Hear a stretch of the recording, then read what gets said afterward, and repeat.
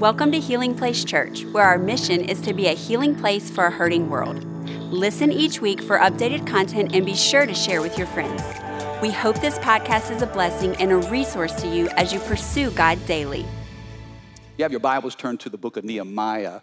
I've enjoyed this series. I've loved this book study. Really, it's a classic case study on leadership. And my heart for you as your pastor is that God would increase your influence and enlarge your capacity.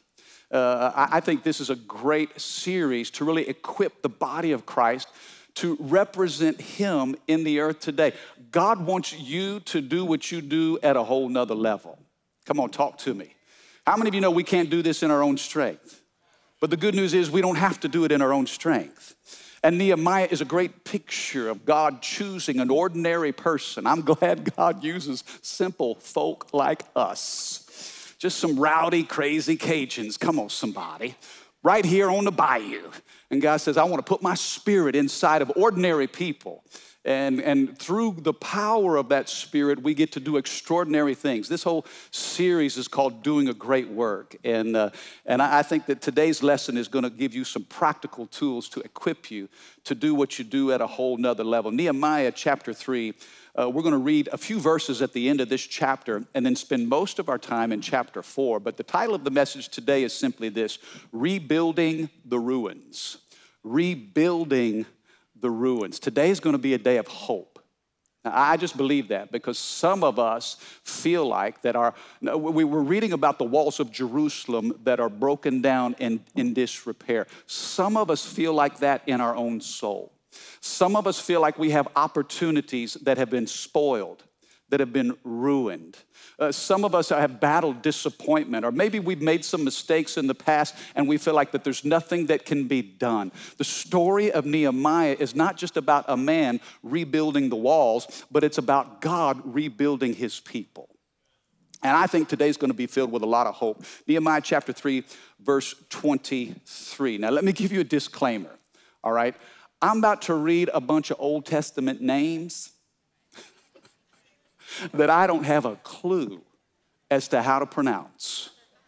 They didn't teach us this in Bible college. In fact, I never went to Bible college. I don't know if that unsettles anybody. I'm about to butcher some names, y'all, okay? So don't send me any emails with the pronunciations. No, we're just gonna do our best, okay? We're gonna read some Old Testament names. Man, I like New Testament names better. I like Matthew, Mark, Luke, and John. Oh, here we go, Nehemiah. All right, we're going to read about some families that are rebuilding the walls of Jerusalem. Look at what it says in verse 23. After them, Benjamin and Hashub repaired the section across from their house. And Azariah, son of Maaseiah, hey, it's fixing to get worse, y'all. And the grandson of Ananiah, hey, you like how that? Azariah, Maaseiah, Ananiah, Jehovah Jireh, I don't. They repaired the section across from his house. Look at verse 28. Above the horse gate, the priest repaired the wall. Each one repaired the section immediately across from his own home. Now notice what I'm bolding, the phrase in these verses. Notice what's being repeated here. Verse 29, next, Zadok, son of Immer, also rebuilt the wall across from his own house. And beyond him was Shemaiah, son of Shechaniah, Meomiah, the gatekeeper of the east gate. Next, Hananiah, son of Shelemiah, and Hanan, sounds like Haman, doesn't it? Hanan, the sixth son of Zalaph, repaired another section, while Meshullam, son of Berechiah, rebuilt the wall across from where he lived. And all of God's people said, oh my goodness, that's gonna be the toughest part right there. I did it, made it through that. But the reason why I wanted to plow through that passage was to show you a recurring theme. Notice where each family began to do the work. I want to give you some simple thoughts here. If we have time, I'll give you 4 simple thoughts on how to rebuild the ruins. But first is this, number 1, do what's in front of you. This is big, okay? Do what's in front of you. Sometimes we can feel like the need is so overwhelming. Have you ever been assigned a task and it made you feel so small because the size of it was so big? Have you ever wondered, where do I even begin? Now think about it. For 120 years, the walls of Jerusalem had been in disrepair. If you remember in previous installments of this series, we talked about how the Jews had been exiled and they slowly began to come back. Now, this is during the time of Persia, that empire that ruled the world. They began to let Jews come back to their home city, and the walls were in disrepair. There was a spirit of disgrace over the place. There were very few people living in Jerusalem at the time. They had no national identity. And think about this. At the time of Nehemiah, to rebuild the wall was about 2.5, almost 3 miles long.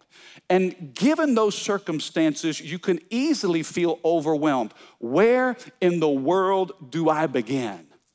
You do what's in front of you. I can't worry about what's happening down the road. Come on now. I've got to take responsibility for what's in front of me. Let me say it this way. Start where you are, use what you have, and do what you can. Come on, now I'm trying to help somebody right now because your life is in disrepair. Maybe you feel like shame and disgrace have followed you for years. You're trying to put back and reconstruct what's been destroyed. Maybe it's a relationship. Maybe it's a fallout in a marriage. Maybe it's something with one of your children. Maybe you've held on to a dream that has been shattered and all you're left is with pieces and you're saying, where do I begin? You start with what's in front of you.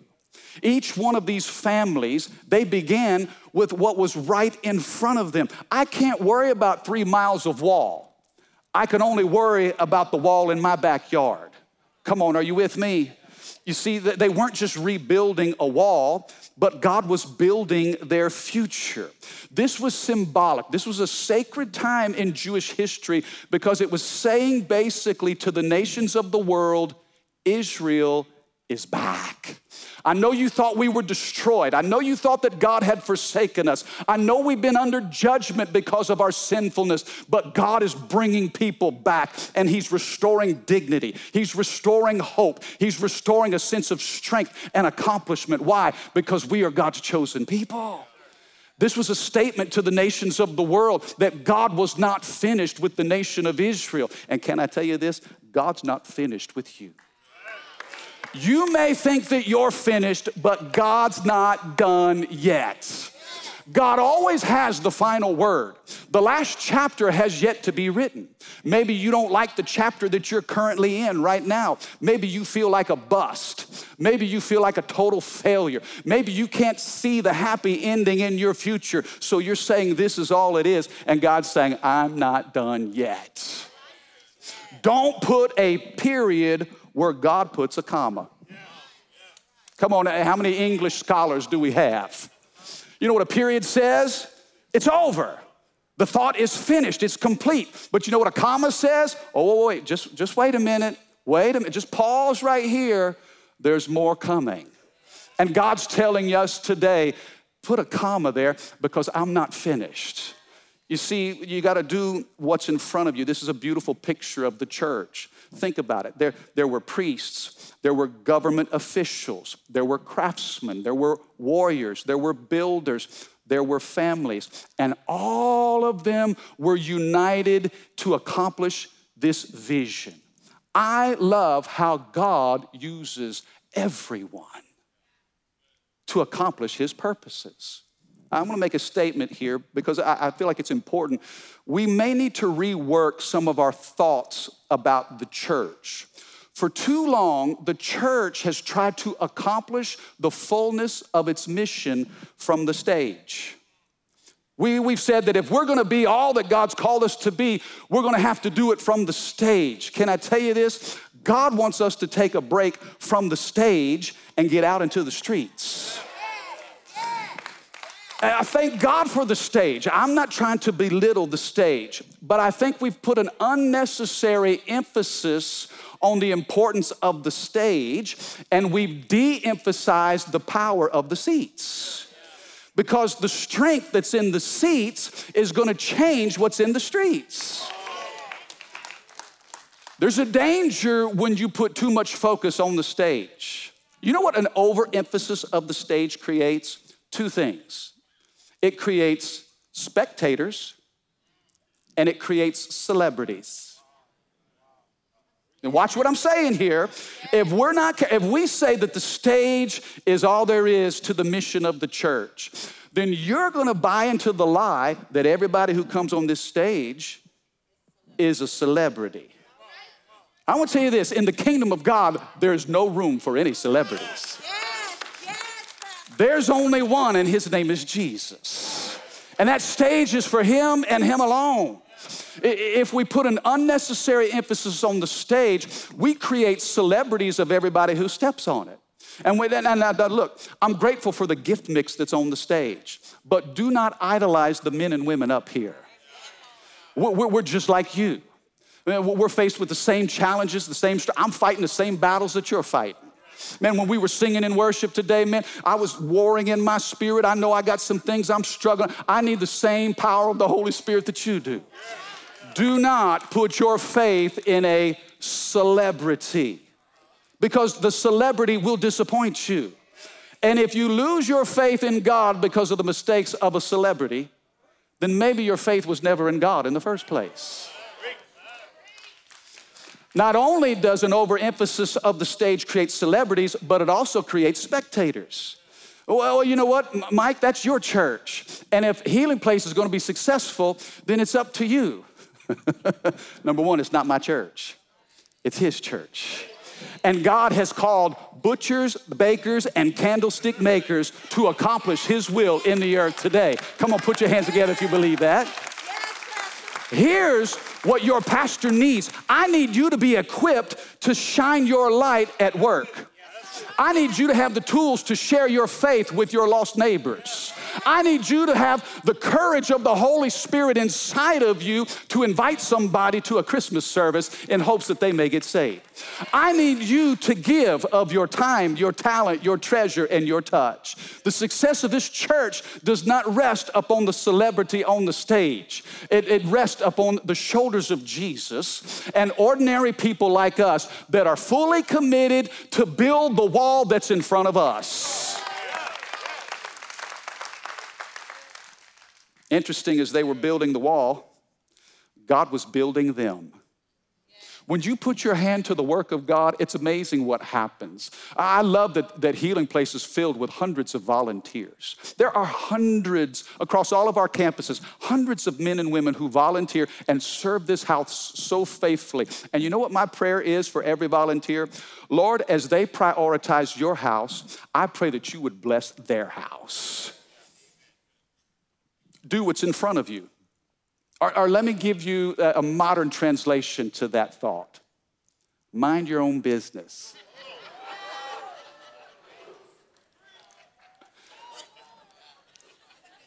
Some of y'all didn't like that. Let the Apostle Paul say it a little bit better in 1 Thessalonians 4:11. He says this, make it your goal to live a quiet life, minding your own business. Come on, somebody say none ya. That's none your business, all right? You ever said that? Your kid, what y'all talking about? Your kids say, what y'all talking? Hey, none ya. Stay in your lane. Paul says, make it your goal to live a quiet life, minding your own business and working with your hands, just as we instructed you before. You see, when you do what's in front of you, it's hard to find the time or the energy to criticize what's in front of somebody else. That's why you'll never hear from this platform any pastor from HPC criticizing another ministry or another church. You know why? We've got our own problems. If I'm building what's in front of me, I don't have the time or energy to criticize what's in front of you. But guess what? I need you to build your section of the wall, just like I'm gonna build my section of the wall. And as each one of us take responsibility for our families and our circles of influence, it's amazing how piece by piece, brick upon brick, the wall gets built. Number one, do what's in front of you. Now look at what it says, chapter 4, verse 1. This is a theme you're gonna see throughout Nehemiah, but it's opposition at every step. It's amazing how every step of progress in the kingdom is met by opposition. You should be encouraged by that, because if some of you are fighting battles, it may be a sign that you're moving forward in the right direction. Look at what it says in chapter 4, verse 1. Sanballat was very angry when he learned that we were rebuilding the wall. He flew into a rage and he mocked the Jews. Saying in front of his friends and the Samaritan officers, he said this, "What is this bunch of poor, feeble Jews think they're doing? Do they think they can really build the wall in a single day by just offering a few sacrifices?" Now watch what he says here. Do they actually think they can make something of stones from a rubbish heap? And charred ones at that. Tobiah the Ammonite, who was standing beside him, remarked, "That stone wall would collapse if even a fox walked along the top of it." The second thing, I want you to write down this phrase, and let me explain it to you. Number 2, from trash to treasure. From trash to treasure. Do you get that?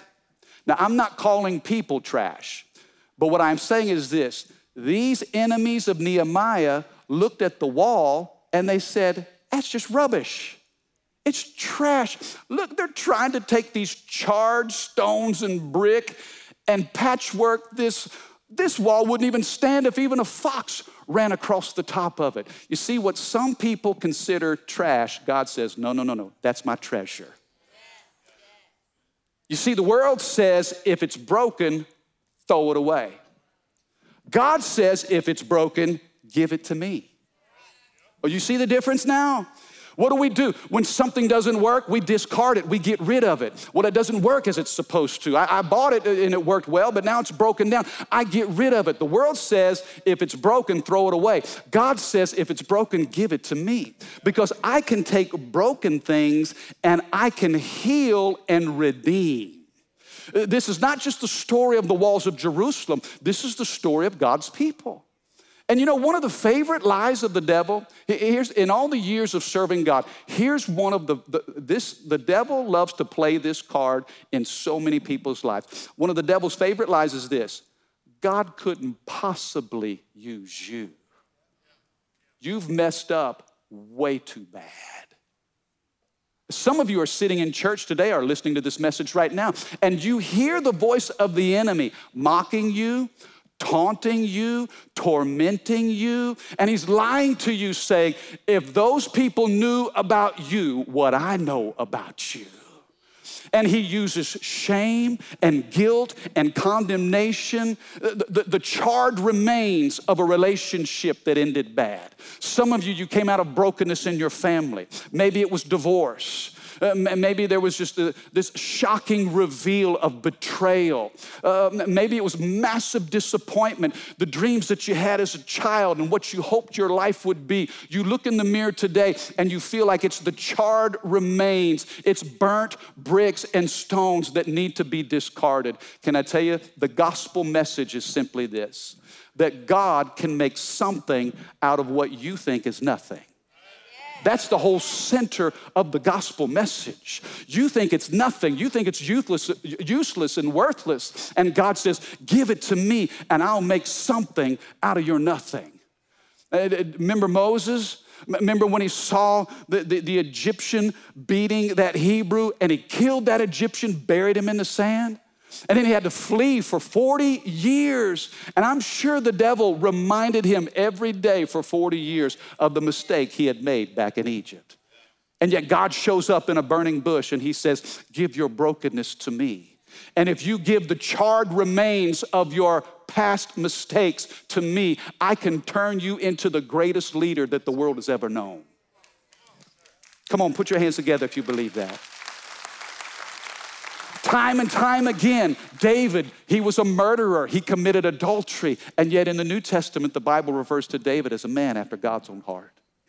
Peter, in the last moments that Jesus had here on earth before he was to be crucified, Peter is denying that he even knows Jesus. And the Bible says in Luke 22, at that moment, Jesus looks Peter in the eye. Can you imagine the torment and regret of denying Christ? And yet, who was it that stood up on the day of Pentecost and preached in one sermon that Peter preached, more people came to Christ in one sermon than an entire 3-year ministry of Jesus. God can take your trash and he can make something valuable out of it.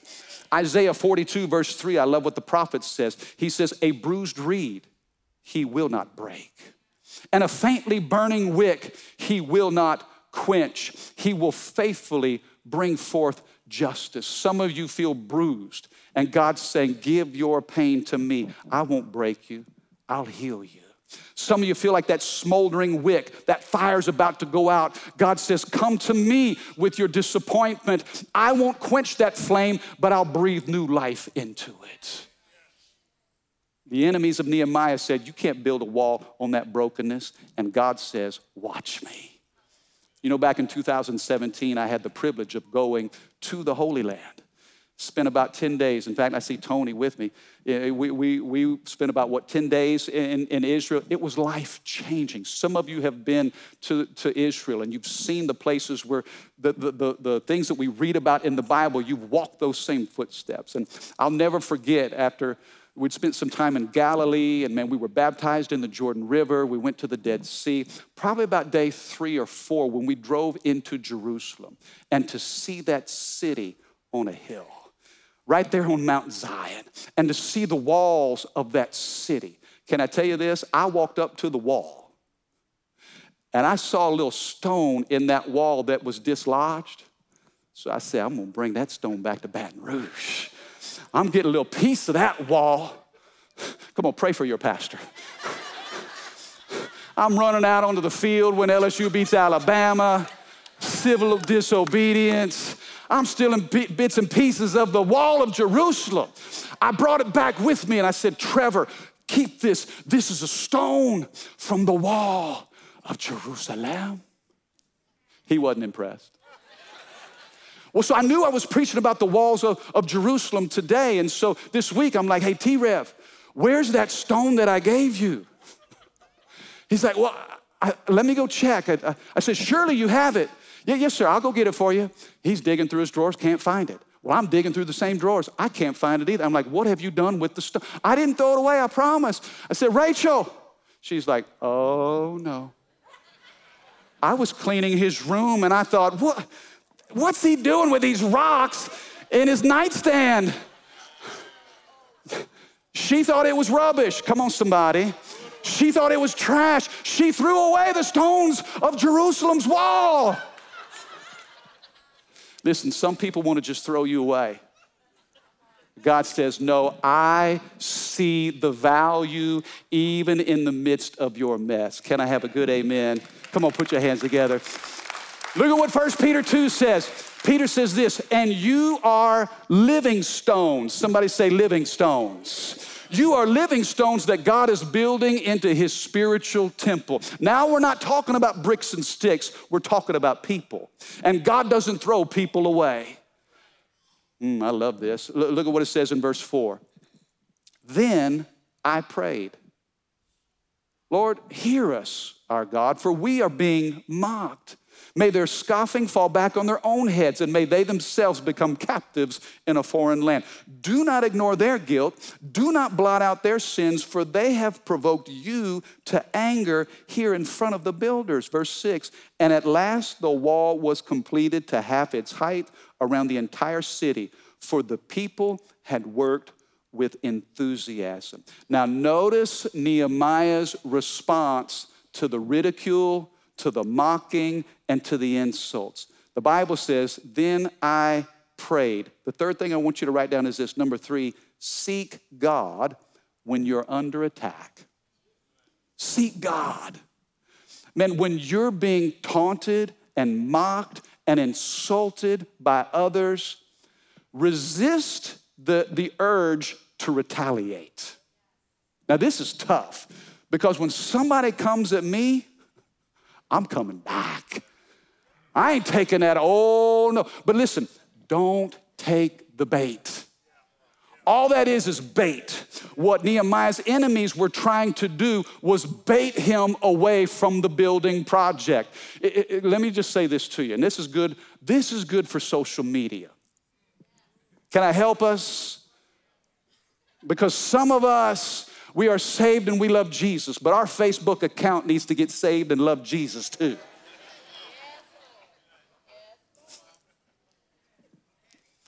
Not every comment needs a response. It's okay to let them say whatever they want to say, and you just leave it right there. You don't have to engage every argument that you've been invited to. Because what's going to happen is this. If you retaliate, I got to respond.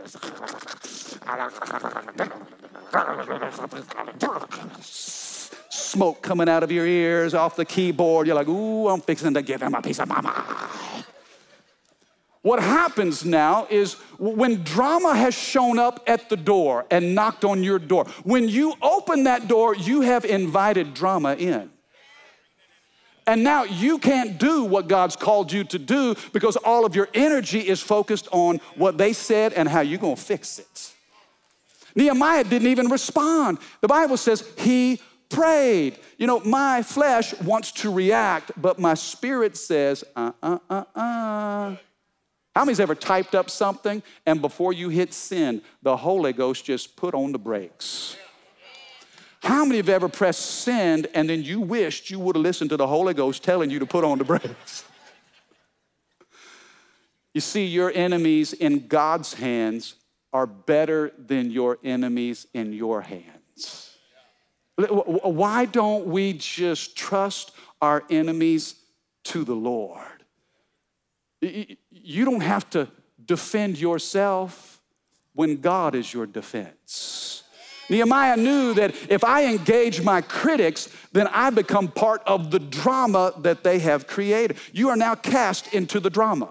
You are a character in the plot. And listen, if you're doing a great work, you can't afford to be drawn into drama. Let God fight your battles. One of my favorite scriptures, I love this, Psalm 75, verse 2. And God said, at the time that I have planned, I will bring justice against the wicked. Now notice two things in this verse. God's doing the talking, and notice what he says. At the time I have planned, there is an appointed time that judgment will fall on the wicked. You don't have to do God's part. God can take care of his business just fine without you. There's a timing to this thing, and you got to trust. When you surrender your enemies to the Lord, you got to trust God's timing to bring justice. Number one, he says this, at the time that I have planned, it's his timing. But number two, he's the one bringing the justice. He's the one. Let God handle your enemies. I want you to know this, God's enemies are on a short leash. They may look like they're having their heyday now, but their days are numbered and coming to an end. Come on, are you catching this? The Bible says the wall was built to half its height because they worked with great enthusiasm. There's another great lesson here. The wall was only halfway built, but they had worked with great enthusiasm. Let me just say this to somebody. Celebrate where you are on the way to where you're going. You say, but the wall's not complete yet. That's okay. Celebrate the progress that you're making now. It may be only halfway high. It's unfinished, but guess what? We got to celebrate where we are on the way to where God's bringing us. Can I have a better amen? I want to ask the band to come out. Let me close. Look at what it says here, verse 12. This is powerful. The Jews who lived nearby the enemy came and told us again and again, oh, Nehemiah, they'll come from all directions and they'll attack us. So Nehemiah says, I placed armed guards behind the lowest parts of the wall in the exposed areas. I stationed the people to stand guard by families, armed with swords, spears, and bows. Then, as I looked over the situation, I called together the nobles and the rest of the people, and I said to them, this is a great speech. This is a rallying point. Here's what Nehemiah says. Don't be afraid of the enemy. Let me tell you this, the devil works through fear and intimidation. He's been stripped of his power when Jesus died on the cross. He has no real power, only the power to deceive. And he's coming in with fear and intimidation. And Nehemiah says this, do not be afraid of the enemy. Remember the Lord, who is great and glorious, and fight for your brothers. Fight for your sons. Fight for your daughters and your wives. Fight for your homes. The last thought I want to give you is this. Family is worth fighting for. Your family is worth fighting for. Some of you have been fighting more against your family. There's been so much infighting in your family, and God's wanting to say, wait a second, you're on the same team. Now, I'm not trying to minimize trouble and problems and dysfunction in families. We've all got. How many of you got a touch of crazy in your family? Some of you didn't raise your hand. You're scratching your head thinking, well, where is the crazy in my... If you can't identify the crazy in your family,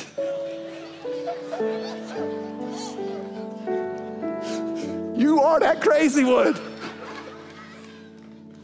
We all fighting battles, but listen, we got to remember, we're on the same team. Let me tell you this, we got to fight for spiritual family. Let me talk to us in 2022, 2023, and the climate of our country. The church has to stand united. Do not let politics create division. Don't let cultural wars create division. You see, my fear is sometimes we've allowed tribalism to come in, and we're more affiliated with a political tribe than we are the family of God. We align ourselves more with those who have our political values. Then wait a second. Man, we are sons and daughters that are trying to live this book. Man, let's put this book above our politics, above our culture, above our skin color. Let's put this book first and foremost, because Jesus is what unites us. And what unites us is greater than anything that can divide us. Come on, can somebody say amen? You got to fight for your families. Listen, I'm fighting for you today. I'm fighting for the church. I'm believing that God's bringing red, yellow, black, and white together in a spirit of unity. God's bringing those from all different walks of life, different tribes and ethnicities and socioeconomic backgrounds. Why? Because we rally around Jesus. Jesus said, if I be lifted up, I will draw all men unto myself. The church is worth fighting for. So fight for your brothers. Fight for your sisters. Fight for your family. Come on, put your hand on your heart for a second. Come on, say this out loud. Say, no strife belongs here. Come on, say no division belongs here. Say, I love Jesus, I love his family, and I will fight for the kingdom till my last breath, in Jesus' name. Thank you for listening. Take a moment and subscribe so you can become a part of the community here and stay up to date with what is happening at Healing Place Church. For more information about HPC, visit healingplacechurch.org.